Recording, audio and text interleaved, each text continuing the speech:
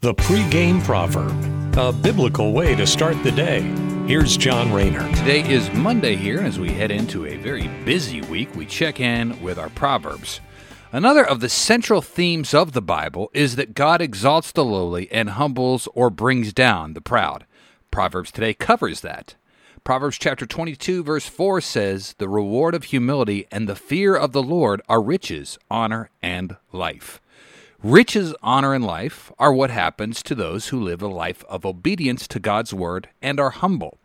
Unfortunately, this is not the way of the world we live in, where atheism is celebrated and having secular governments is priority number one. The world is far from humble, too.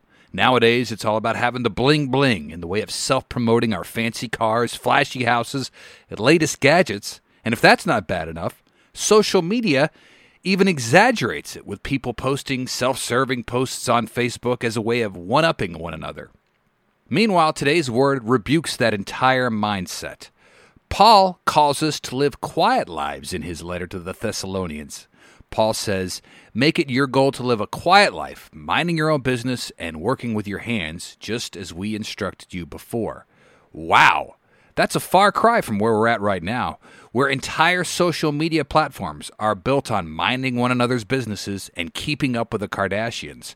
To put it bluntly, all of that is worldly garbage that has no eternal reward.